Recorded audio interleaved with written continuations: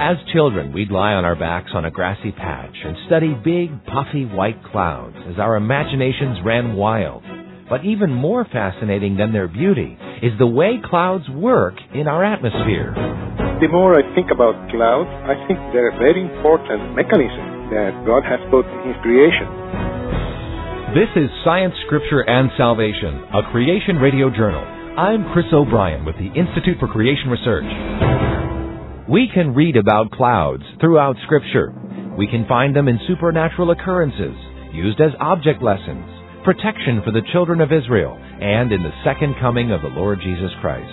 And in our everyday lives, clouds do more for us than many people may imagine. Don't drift away. Stay tuned for the next 15 minutes as we surround ourselves with clouds and learn how this creation wonder is vital to our lives.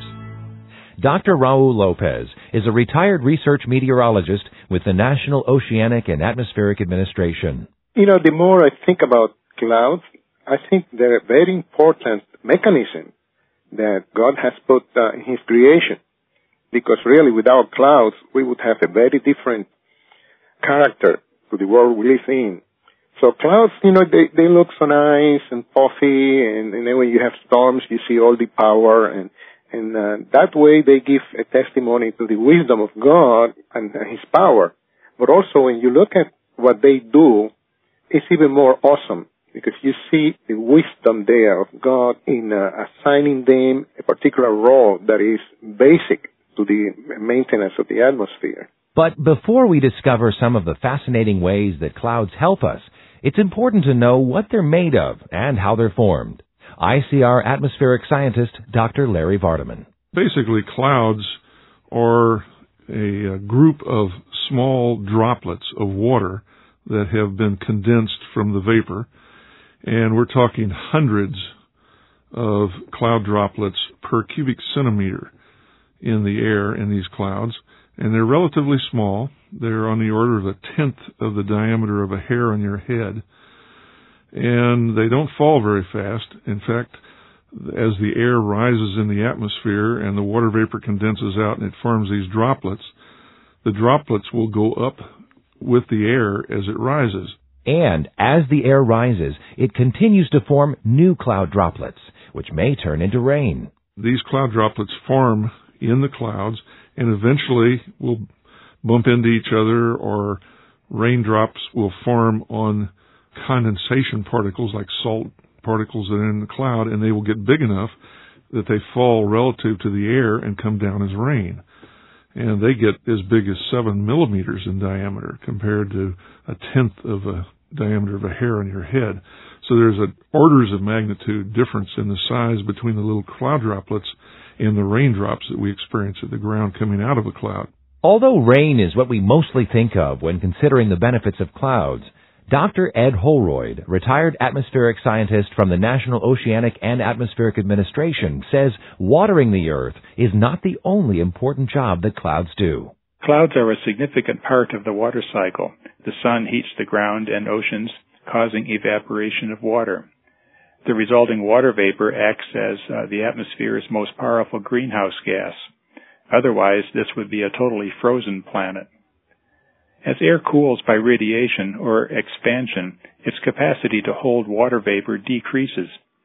When a dew point temperature is reached and exceeded by cooling, excess water is squeezed out in the form of clouds.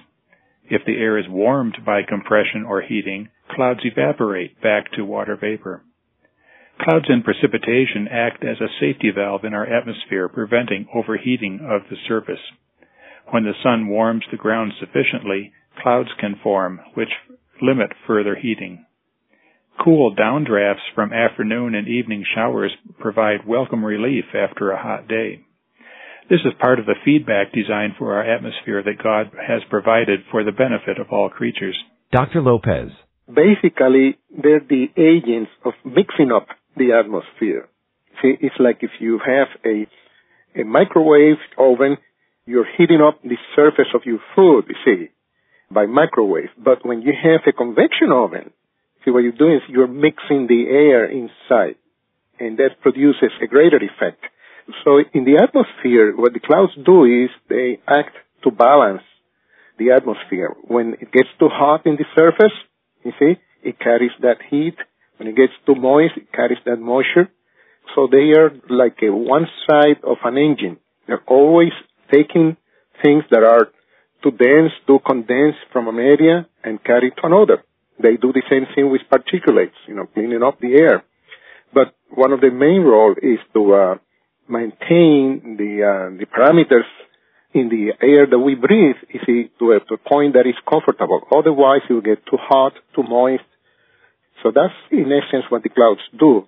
And then, together with the general circulation, they are one branch of that circulation, and then the general circulation, the large-scale waves, they take what the clouds bring up and carry it out to the north or to the south, depending on where you have more heat, more humidity.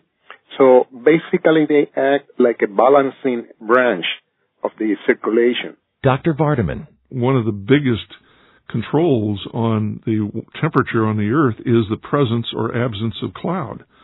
Clouds are very effective at absorbing radiation if it's in the infrared, or reflecting radiation if it's in the short wavelengths. And it has a dramatic effect upon how much heat or how much radiation is absorbed or reflected from the sun as it strikes the Earth. It's the clouds that control that a lot. And so clouds are very important in all kinds of processes. And God's design is built right into the natural laws by which they operate. And that's what science is doing, is discovering and utilizing the natural laws that God designed right from the very beginning. As clouds keep the planet cooler during the day, the opposite is true at night. Dr. Lopez explains how nighttime clouds act like a blanket to insulate our atmosphere. When it's very clear at night, see, you don't have the clouds intercepting the infrared radiation, and it gets very cold. But if it's cloudy, then it doesn't get as cold because they reflect back the infrared radiation. Similarly, you see, they act to, it's like a canopy, you see, that helps to protect us from, very intense radiation. We can see how important and necessary clouds are to life here on Earth. But also in Scripture, clouds were used by God for purposes other than maintaining the atmosphere. Dr. Vardaman. Turns out that clouds are referred to in some very interesting places, particularly in Genesis and Exodus, and in Matthew and Revelation. And the thing that you find is that clouds are referred to whenever God is involved in appearing to people. Now, no man at any time has ever seen God, and one of the reasons for that is when He is evident or present, He is in a cloud. And well, also when the children of Israel were leaving Egypt to go into the Promised Land, God appeared to them in a pillar of fire by night and a cloud during the day. And if you remember, also in the temple, God appeared there, and there was smoke that filled the temple. Smoke is a type of cloud. It's a different kind of particles than rain, but it's the way God hides Himself or covers Himself. Clouds also bring a certain excitement to Christians as we anticipate the return of Jesus Christ. Revelation 1:7 tells us, "Behold, He cometh with clouds, and every eye shall see Him." So when Christ comes back again, He will be coming in clouds. In fact, when John and the other disciples saw Him leave, they saw Him go away, and He disappeared into a cloud in the heaven. So it seems that the appearance of God and Jesus, who is God as well, it occurs in association with clouds, and it's a way in which God and Jesus appear and disappear from the sight of man. So to me, that's a very exciting relationship to the kind of clouds that I am more familiar with here on the earth, the water clouds. I don't know whether those clouds were made of water or it's some other characteristic. It doesn't say enough in Scripture to know exactly what the clouds are composed of, but it's a very intriguing concept. Thus far, we've discovered the various ways that clouds protect us and our atmosphere, and how God has in the past and will in the future use them for special purposes. Now let's focus on their beauty and color. Dr. Holroyd tells us how clouds treat us to some awesome visual effects. Clouds can produce some very colorful arcs in the sky by splitting the colors in the light from the sun and moon. We are familiar with the rainbow and occasionally see a second rainbow with reversed colors. When looking at a cloud deck from above, one in which there are relatively large cloud droplets, there is a white arc in the rainbow position, and that's sometimes called a fog bow. When flying above clouds or viewing lower broken clouds from a mountaintop, look where your shadow falls on the clouds. There will be a set of colored rings about that shadow called a glory. A red ring might be the main one visible, but there may be a weaker second and third red ring farther out from the center. The size of the rings is inversely related to the cloud droplet size. The smallest droplets create the largest red rings. The same series of concentric rings may be seen around the sun or moon when viewed through a thin cloud. The colored rings are then called a corona. The same optics can create colorful edges of thin clouds known as iridescence. Such beautiful colors confirm that liquid droplets make up the clouds. Purity of colors indicates uniformity of droplet sizes. And Dr. Vardaman says the splendor that we see in clouds should teach us that we have a loving Creator. The beauty of clouds is one evidence for a Creator God, because Scriptures not only talk about God's creative ability and His omnipotence and the power to create and sustain everything we see around us, but Scriptures also talk about His love for us. And I think one of the illustrations of God's love is the provision of the beauty in the formation of clouds and the blue sky and the red sunsets and all the details that are instrumental in clouds. All this evidence, to me, shows the evidence of a loving God who cares so much for us individually that He provides this beauty to us. However, as Dr. Vardaman points out, God showed His deepest love for us by giving us eternal life through His only begotten Son. His greatest illustration of His love for us and provision for us is through the eternal life that we obtain through the salvation provided by Christ Jesus. So I would encourage anyone who is intrigued or attracted by the beauty of nature, particularly the atmosphere and clouds and so on, to consider the other aspect that God has provided through the beauty of His Son, the Lord Jesus Christ, who provides eternal life. And all we have to do is accept that free gift for the salvation that Christ provides through His death on the cross at Calvary. So, to me, this is hand in hand. It's just natural. And once you have that salvation, you look around you and you give praise to God for what He's provided.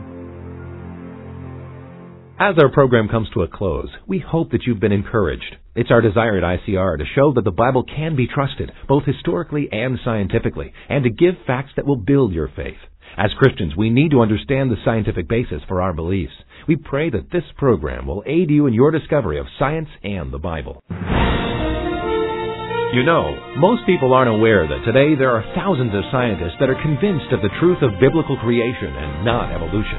Our non-denominational ministry aims to restore and strengthen the Genesis foundations of the Christian faith. If you've enjoyed today's edition of Science, Scripture, and Salvation, a Creation Radio Journal, why not visit us on the web to find out more about the work of ICR? The address is www.icr.org. Again, www.icr.org. Science, Scripture, and Salvation, a Creation Radio Journal, is a production of ICR. For the Institute for Creation Research, I'm Chris O'Brien. Thanks for tuning in.